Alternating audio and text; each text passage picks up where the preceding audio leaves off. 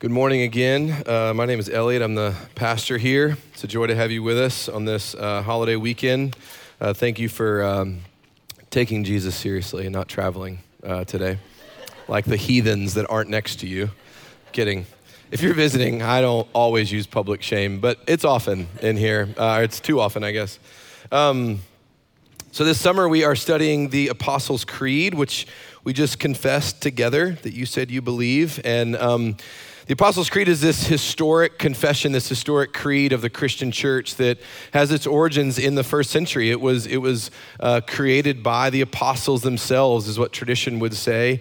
No one knows exactly who originally came up with the words of it, but it was penned, it was written in the couple of centuries post the resurrection, post the inception of the church, and it had been passed down orally for several centuries up until that point. And it was used as this creedal, baptismal confession that when new believers, new converts in Jesus the Messiah would get baptized and they would be raised out of the water, they would confess what you just confessed. For thousands of years, the church has been confessing that this is what we believe. It's rooted in Scripture, and partially what makes it a beautiful thing for the church to confess and continue to confess is that it stretches across Christendom, that essentially all branches of Christianity believe what we just confessed to believe, that Catholics and Orthodox and Episcopalians and Anglicans and Protestants and Baptists and Presbyterians and Methodists, we all share in that biblical confession of what we just said we believed, and so it really does unite the church and say this is the church universal. This is what the biblical church has always believed. And in some ways, it can appear to be elementary. It can appear to be very simple, simplistic, oversimplistic, that we would say, well, of course I believe that God created the world. Of course I believe that Jesus is his son. Aren't these elementary things to believe? And we would say, yes, they are elementary. And the temptation is in the church, especially that when we remember or are reminded of elementary things, we can tend to think, okay, now it's time to move on from those things. It's time to kind of graduate from this thing that we believe that appears elementary. But what is mysterious about this is that while it is elementary, it has this mysterious transcendence also. There are some wild things that you just said you believe, and they may just kind of roll off your tongue if you've grown up in the church and go, I believe in God the Father Almighty. But do you know you just confessed with your mouth that you believe that there's life after death? You just confessed that you believe that God spoke the cosmos into existence. He created the world. You believe some very transcendent, some very supernatural things. And so we have these elementary basic tenets, basic core beliefs of our faith that we just confessed, while at the same time they're mysterious. And so when the elementary and the mysterious are combined, we grow. That's actually why we're doing this summer, is to remind us what we believe, to kind of remind us to remember ourselves. This is who we are. This is our treasure. This is our inheritance. This is who we are and what we believe. So we don't think we're adding to our faith. We're merely taking the riches of what has always belonged to us in this mysteriously elementary way to remind the Christian or the seeker, the skeptic, this is what the church has always believed. So we're just kind of working our way through the creed. We've looked at several lines already. I believe in God the Father Almighty, maker of heaven and earth, and in Jesus Christ, his only Son, our Lord. And what we are going to look at today is the very next line, conceived by the Holy Spirit, born of the Virgin Mary. Conceived by the Holy Spirit, born of the Virgin Mary. And perhaps, especially in reading and studying it this week, perhaps no other line of our creed and our confession has been more contended or challenged than that line, that Jesus was born of a virgin. It's like the outsider would say, you can believe in spiritual things, you can believe in a creator God, you can believe in all these things, you can believe even in some of the miraculous of your faith, but don't talk to me about virgins giving birth. I know enough science, I know enough natural theology, I know enough of how things work. That's too far, that bends too many rules, that breaks the rules of nature and possibility. Like you can have your God, you can have your faith, just don't talk to me about nonsense. And things like the virgin birth sound like nonsense. And we might even believe that, hey, this is crazy for a modern, rational, post-enlightenment mind to believe, but don't think of yourselves too highly. This has always been hard to believe. This has been hard to believe since it happened. In John chapter 8, Jesus' virgin birth is challenged by people in his own day. They call him a mamzer, which was a first century insult, where they're going, we know your dad. He's Joseph. You were raised by a carpenter. We know your biological father. Your dad is not God. You did not have a divine birth, Jesus. You come from Nazareth. We know you. We saw where you grew up. Don't pull one over our heads. We know. The divine birth of Jesus has always been strange to believe, because what we are saying we believe when we confess this line of the creed is we're saying we believe Jesus in a mysterious way was conceived by the Holy Spirit, which means he's fully divine. He has a divine nature because he was conceived by the Holy Spirit. But at the same time, we're saying we believe he was born of a Virgin Mary, which means he's fully human. So this line of the confession is where we get our historically confessed, our historically believed reality of Christendom, which is we believe Jesus is fully divine and fully human. He is both. He has two natures. He is fully divine and he is fully human. That's strange. That's not how it works. That's weird to believe. People don't have two natures. That's not something that is normal. That's not something that science or the world would say to you is possible. To which the church should say in response to those things, not even in an argumentative sense to try to prove anybody wrong, we should say, yeah, it is strange. It's weird. I don't know how the Immaculate Conception happened. I wasn't there. It's never happened to me. I don't know how this works. I can't explain this to you. It's weird. It's mind-bending. If you said the creed a moment ago, if you confessed it when everyone else was confessing it, then you confessed to believing something rather strange. Reminded of a scene I was reading this commentary this week on the Apostles' Creed. My week is riveting, okay? I read commentaries on historic creeds. But I was reading this commentary on the creed this week, and I was reminded of this story of the scene in Alice in Wonderland or Through the Looking Glass where Alice is talking with the queen and she says, I can't believe in that. And the queen says, well, can't you? And Alice responds and says, no, one can't believe in impossible things. To which the queen says, I dare say you haven't had much practice, dear. Sometimes I've believed in 6 impossible things before breakfast. See, this is where the majesty and the mystery should come together. I'm not trying to get you to check your brain or your logic at the door. I'm not saying throw science and reason out at all. The Christian faith actually welcomes that. But what the creed is inviting you to believe, this is kind of where the elementary becomes this transcendently mysterious thing and vice versa. What the creed is inviting us into believing into this place is maybe it's okay that what you confess you believe you don't fully understand, and that's okay.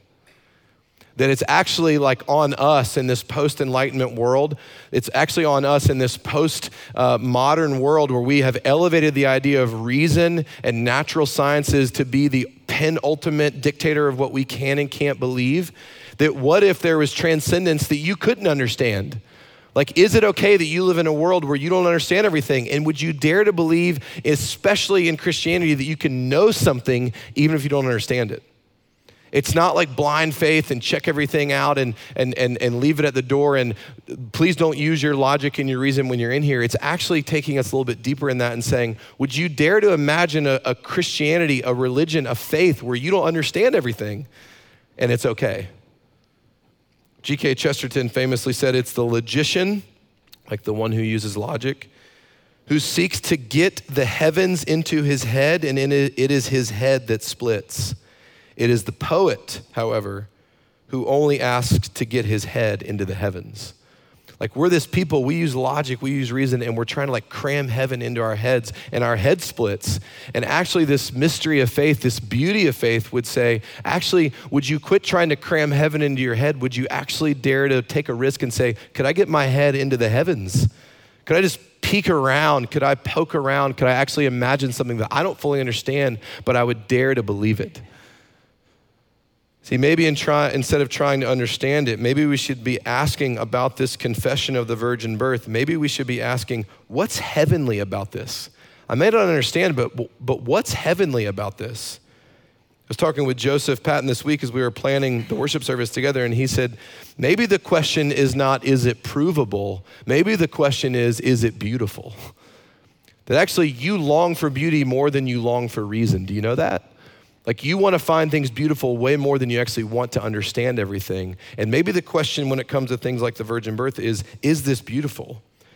And so the question we're going to be asking today as we walk through this line is this: why is the virgin birth precious?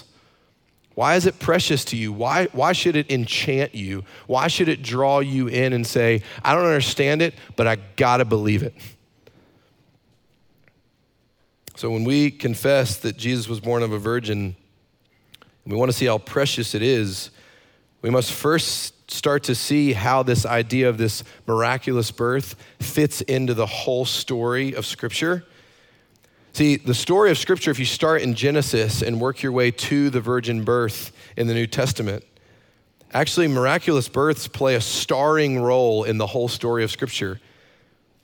Isaac, child of promise to Abraham and Sarah, was a miraculous birth. Moses has a miraculous birth story. Samuel has a miraculous birth story.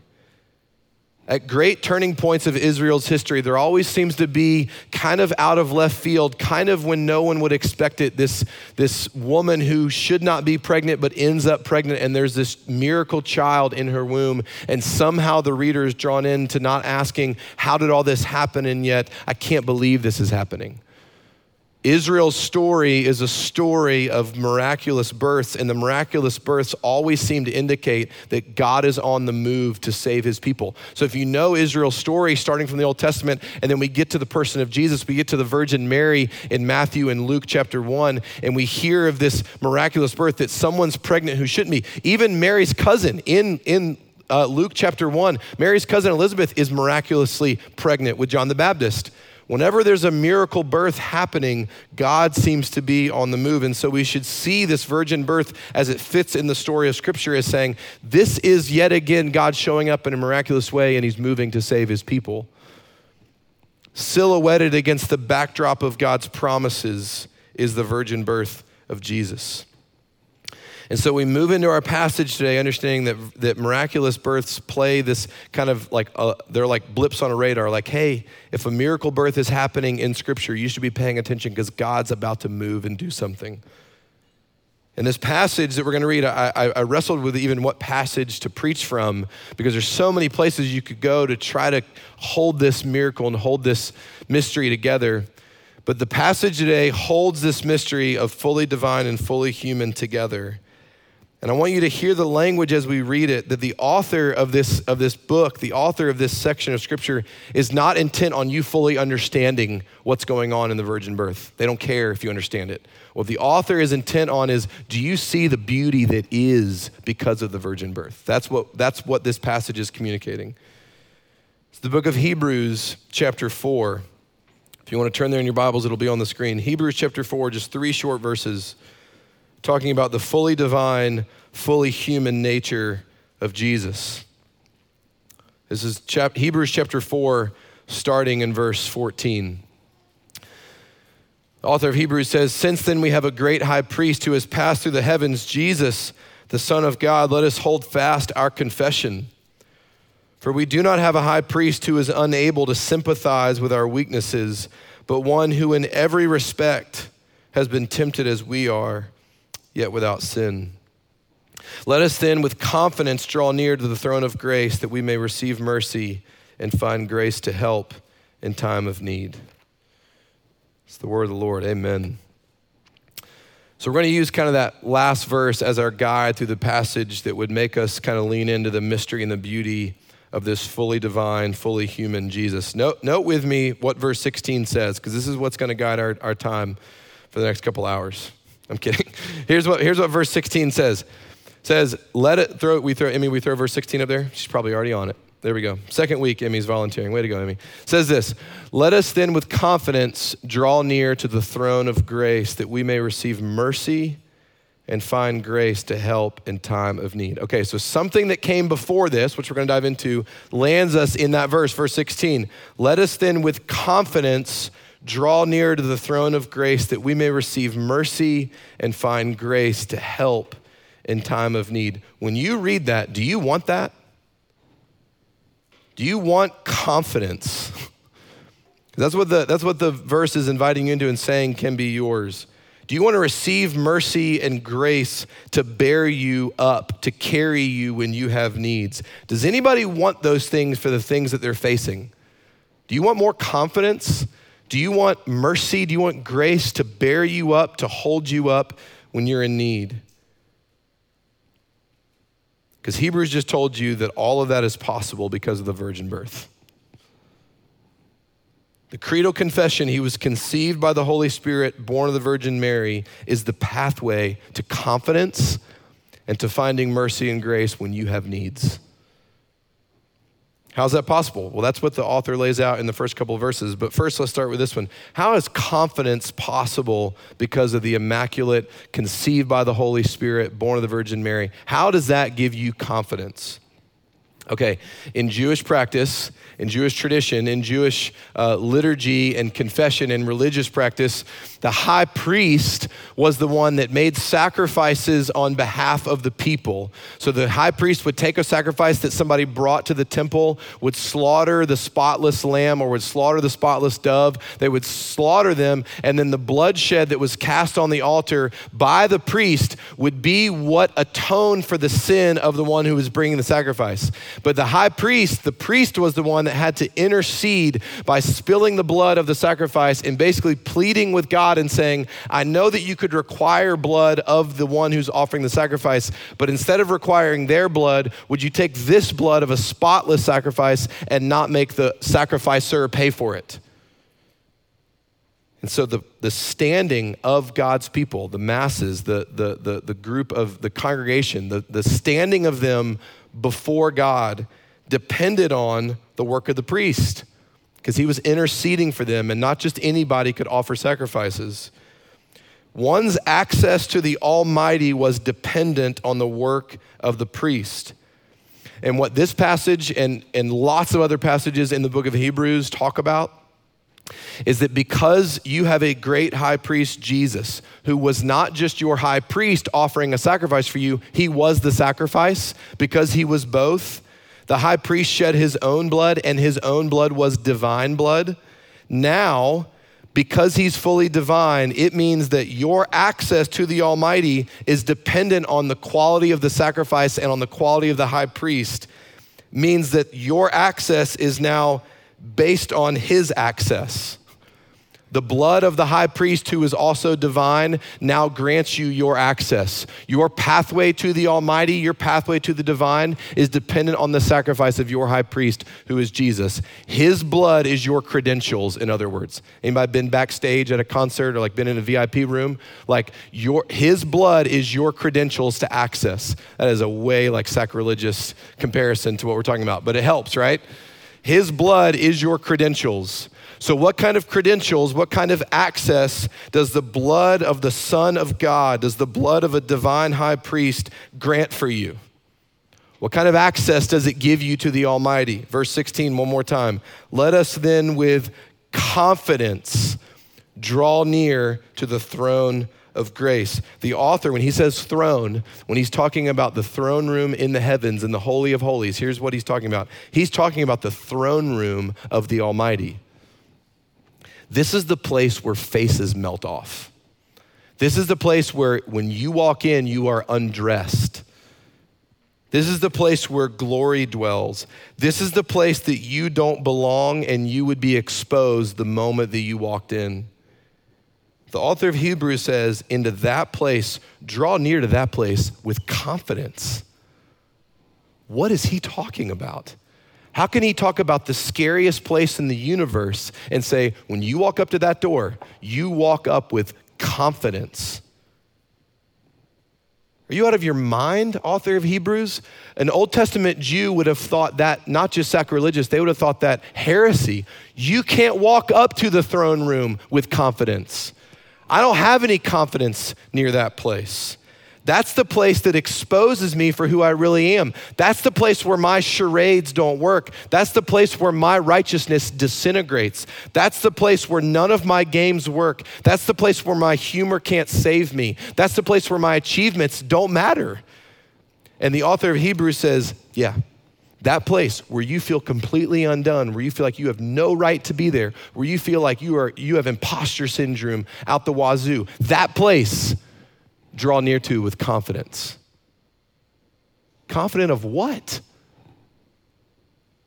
Christian, here is where your confidence stands in the place, the only place that real confidence grows. Because Jesus is God, you approach the throne room confident. Why? Because you belong there now. You have every right to be in the throne room because of the blood of Jesus. His blood is your credentials, and you don't stand on your merit, but on the merit of Jesus. His access is your access. His achievements are now your achievements. Jesus, the divine Son of God, suffered for you. And in so doing, he not only pardoned your sin, he granted you his righteousness, which means you now walk into the throne room as glowing and as pure and as radiant as one covered in the righteousness of Jesus, because Jesus suffered for you. And because Jesus is divine, his work is not the work of a mere human. Because Jesus is divine, his sacrifice didn't just clean your slate until the next time you would have to make a sacrifice. Because Jesus is divine, his sacrifice shattered the slate. There is no more slate for you because you now have a perfect record before God because your merit now stands on the merit of Jesus. Jesus' righteousness is now yours. His blood is your credentials. His merit is your merit, and his merit is divine. So, Christian, let your confidence explode because your God suffered for you. Only in Christianity do you get a whiff of the idea that the divine one would suffer for the sinful ones. In some religions, you get like, hey, here's how to walk through suffering. In some religions and ways of thinking, you get, here's ways to avoid suffering. In some religions, you get, hey, here's what to know when you walk through suffering. Here's what punishment might be coming on you because you're suffering. No other place in the world will you get a divine one who will suffer for the sinful ones. And that's what Hebrews just told you. God suffered for you, and now his blood is your credentials into the throne room. Some translations say this, when our English Standard Version, ESV, says, enter that place with confidence, let us draw near with confidence. Some translations say, enter the throne room boldly. Like you bust in the door and you act like you deserve to be there. Because you do deserve to be there, not because of anything you've done, but because Jesus has done it for you, and Jesus deserves to be there. Does Jesus walk into the throne room of God with confidence? Does he walk in boldly? Heck yeah, he does, because he belongs to be there. That's what Hebrews just said. The way that Jesus walks into that room, you can walk into that room. His blood now covers you. You have every right to be in that room and claim all the promises and goodness of God on your behalf. You draw near to that place with confidence, boldly. Like, how confident do you think you would begin to be in real life if you realized that any room you walked into, there was nothing to prove? You think your confidence would grow if you walked into some gathering, any gathering, and felt like, I don't have to prove anything here. I don't have to show something. I don't have to display something. I don't have to make conversations about me. I have confidence now because now all the pressure seems to be gone, that in this room, I don't feel the need to prove myself. How confident do you think you would be if in every conversation you had, you realized you can stop comparing to see if you're better or worse than the person you're talking with? You think your confidence would grow if you realized, I don't have to compare myself to these people anymore? How confident do you think you would be if in the solitude and the recesses of your own heart and mind, you realized there was nothing you could do to stop God from being good to you ever again? Because the merit that you have before God is now the merit of Jesus. His blood is your credentials. So the Bible promises that he will withhold no good thing from any righteous one. You now are covered in the righteousness of Jesus. He will withhold no good thing from you ever again. How much do you think your confidence would grow if you knew nothing I could do could stop God from being good to me ever again? Do you see how this divine Jesus shedding blood and suffering for you as your high priest and as the sacrifice can grow your confidence? If you can enter the throne room of heaven with confidence, I promise you can enter your cafeteria with confidence. Like if the throne room is settled, what does any other room have to do to you? What can any other room, if you can enter the throne room of heaven with confidence, what about walking into this room? Or walking into a small group, or walking into a family reunion, or a family wedding where all the old family systems are coming up and you're going, oh gosh, where's my confidence going? But if the throne room has been settled, every other room loses all of its power. If Jesus has settled the most intimidating room in the universe by suffering for you, you can have confidence in any other room that you enter because the divine one has suffered for you. So you enter the throne room with confidence. That's how the fully divine nature of Jesus gives you confidence. But then it's not only confidence that is born from this dual nature, conceived by the Holy Spirit, born of the Virgin Mary. He's fully divine, but fully human. We also see something else promised here because of this mystery. Verse 16, one more time, just to remember.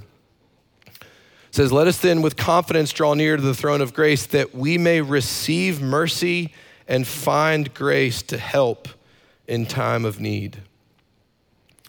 Mercy and grace for the road ahead. Sustenance and joy for the road ahead.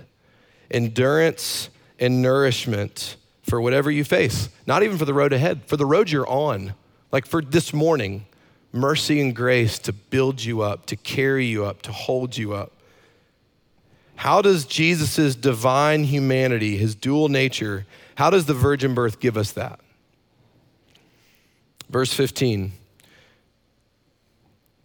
For we do not have a high priest who is unable to sympathize with our weaknesses, but one who in every respect has been tempted as we are, yet without sin. Verse 15 just told you not only is Jesus divine, he's also completely human. In every respect, he was made like us. Jesus knows what it's like to be human because he is one. And because Jesus knows what it's like to be human, here's what verse 15 just told you. He's able to sympathize with you. This is where, like Alice in Wonderland, like this is getting nearly impossible to believe. And I would say, let's believe one more impossible thing before lunch together. Do you know the power of sympathy? Do you know what giving someone else true sympathy can actually give to them? Do you know what, when you receive sympathy, true sympathy, what it can actually do for you? There's been some distinction recently, it's fine, but some distinction recently made between sympathy and empathy, and it's fine, and I know what people are saying when they make that distinction. I'm gonna tell you what this word means biblically. You can use whatever other definitions you want, but this word here, let me tell you what it means. Sympathios, it's two words combined, sympathios, sympathy, literally means to suffer with someone. Pathios is to suffer, the passion, like the ache, the groan, the suffering with. So sympathios, sympathy means to literally suffer with other people.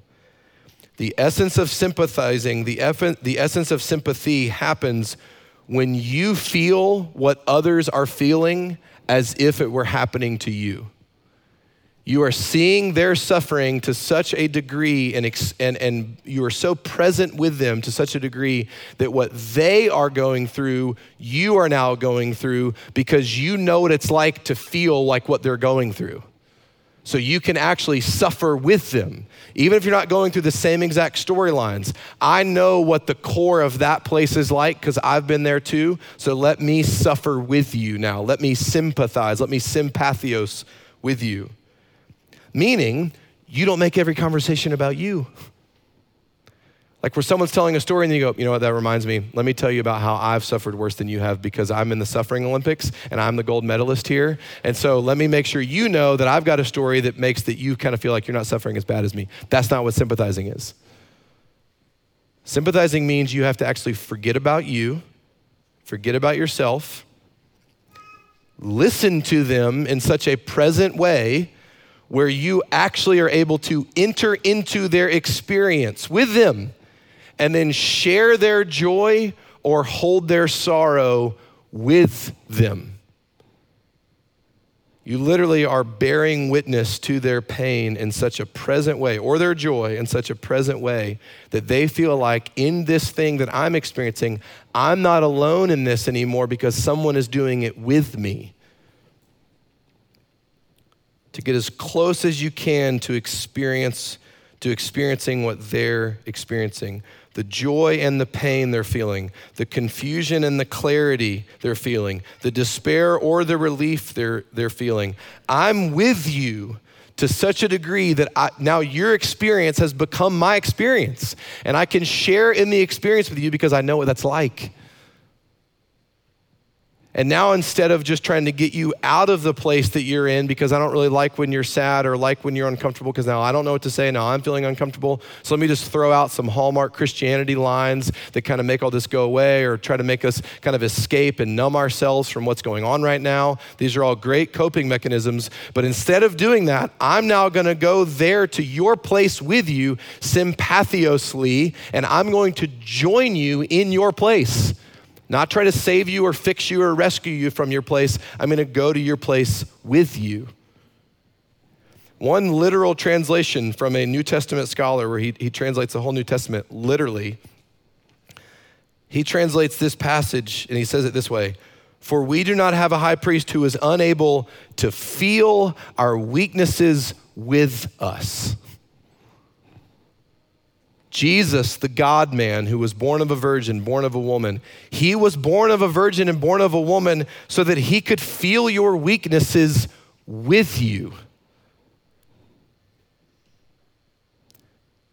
Do you know the power of experiencing sympathy from people?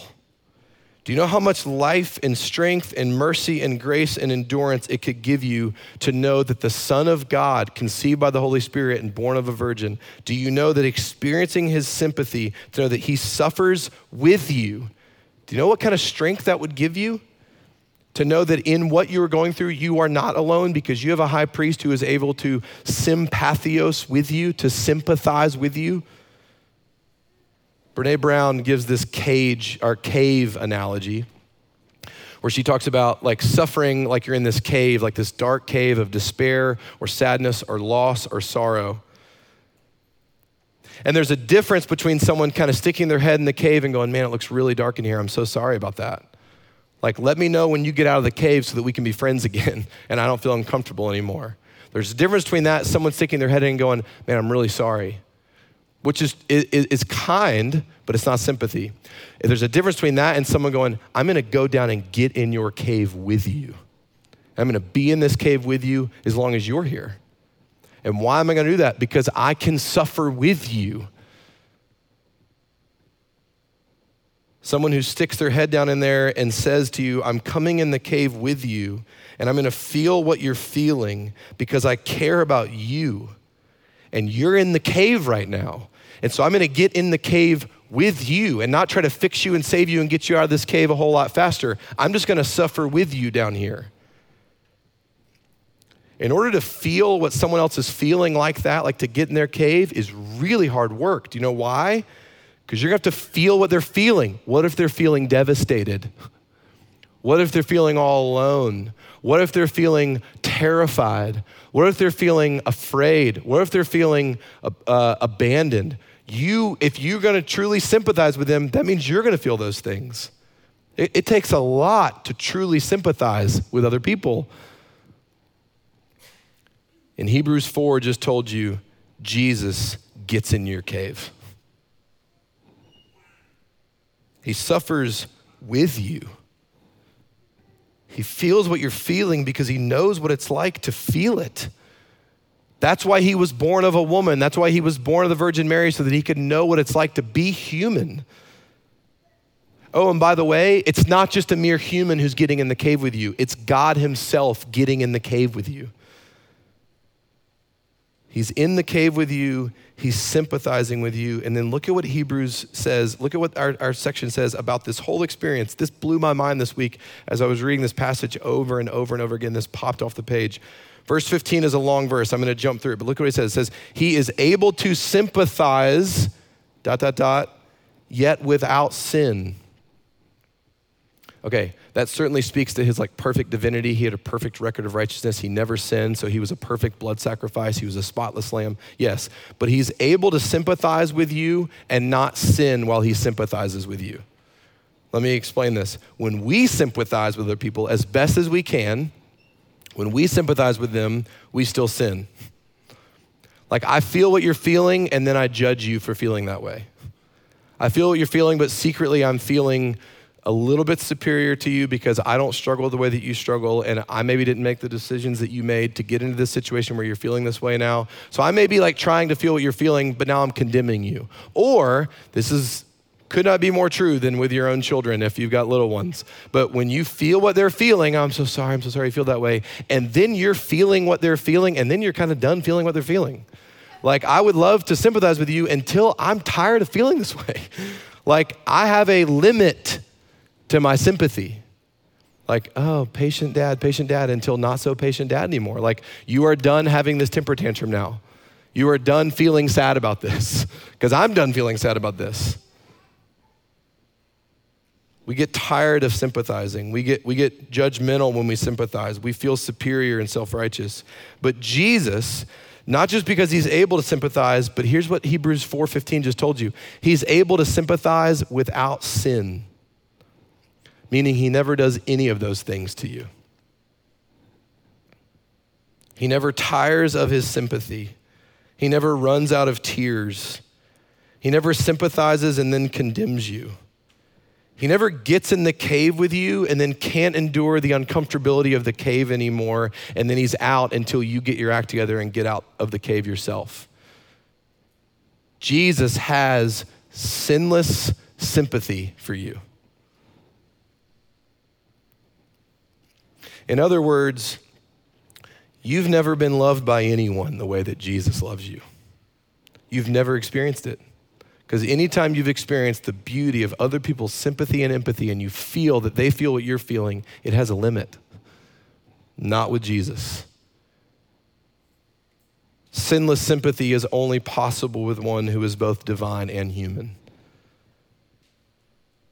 So Christian, this is where you get your confidence. You enter the throne room boldly because you've been covered by the blood of the divine Son of God. His blood is your credentials. You belong in that room because Jesus belongs in that room. Your God suffered for you. But Christian, this is also where you receive mercy and find grace in time of need because of the sinless sympathy of Jesus for you. He suffers with you. The divine Son of God suffered for you, and he suffers with you. And my friends, none of this is possible without the virgin birth. Conceived by the Holy Spirit, born of the Virgin Mary, behold your God suffering for and suffering with you.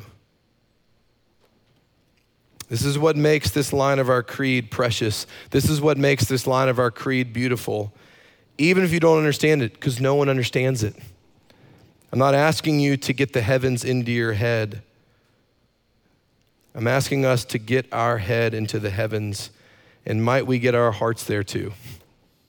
That we would receive this. That's what he says here, receive mercy and find grace. Would you stop in whatever is causing you to not be able to receive this because you don't understand it?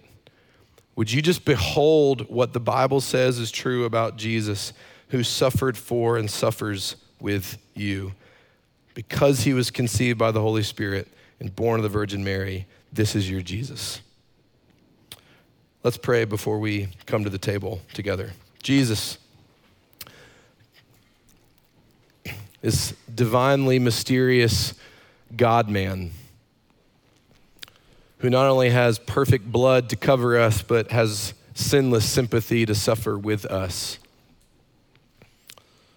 Would you dwell with us now? Would you be in a particular way palpably present here as we come to your table?